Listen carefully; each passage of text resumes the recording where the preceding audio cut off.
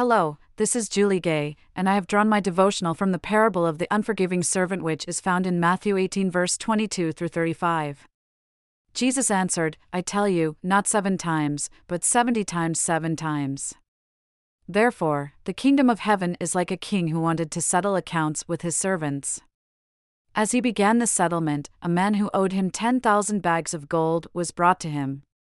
Since he was not able to pay, the master ordered that he and his wife and children and all that he had be sold to repay the debt. At this, the servant fell onto his knees before him.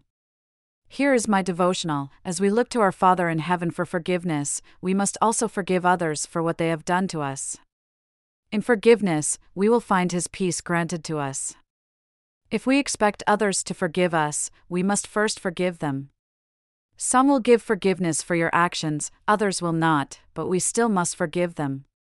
In our pridefulness, we will sometimes want those who have maliciously taken actions upon us, brought to their knees by their slander and gossip against us. There is always a choice that we forgive those who have harmed us in different ways, being owed money to us, gossiped about us, or even slandered our name. We can find healing in this kind of forgiveness towards others, as it allows us to release our anger and hurt that is often based on our selfish pride. As we follow in Jesus' way, He will provide us with peace and joy in that we are obedient to His command. In this alone, it sets me free from our worldly ways. We endeavor to leave it at the cross. The more we follow Christ, the more He shows us the way out of our selfishness. Let each of us be uplifting, kind, compassionate, and forgiving to all, as they, too, are the children of God. So do not hold on to those behaviors, thoughts, and actions that reflect this world's ways and patterns, but let our lives reflect the love that He has given us.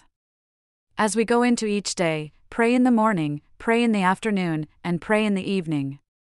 Remember, we are on a directional path to the kingdom of God, that we might leave more of ourselves at the foot of the cross as we continue our journey. May God lead, hold, and keep us from the evils of this world.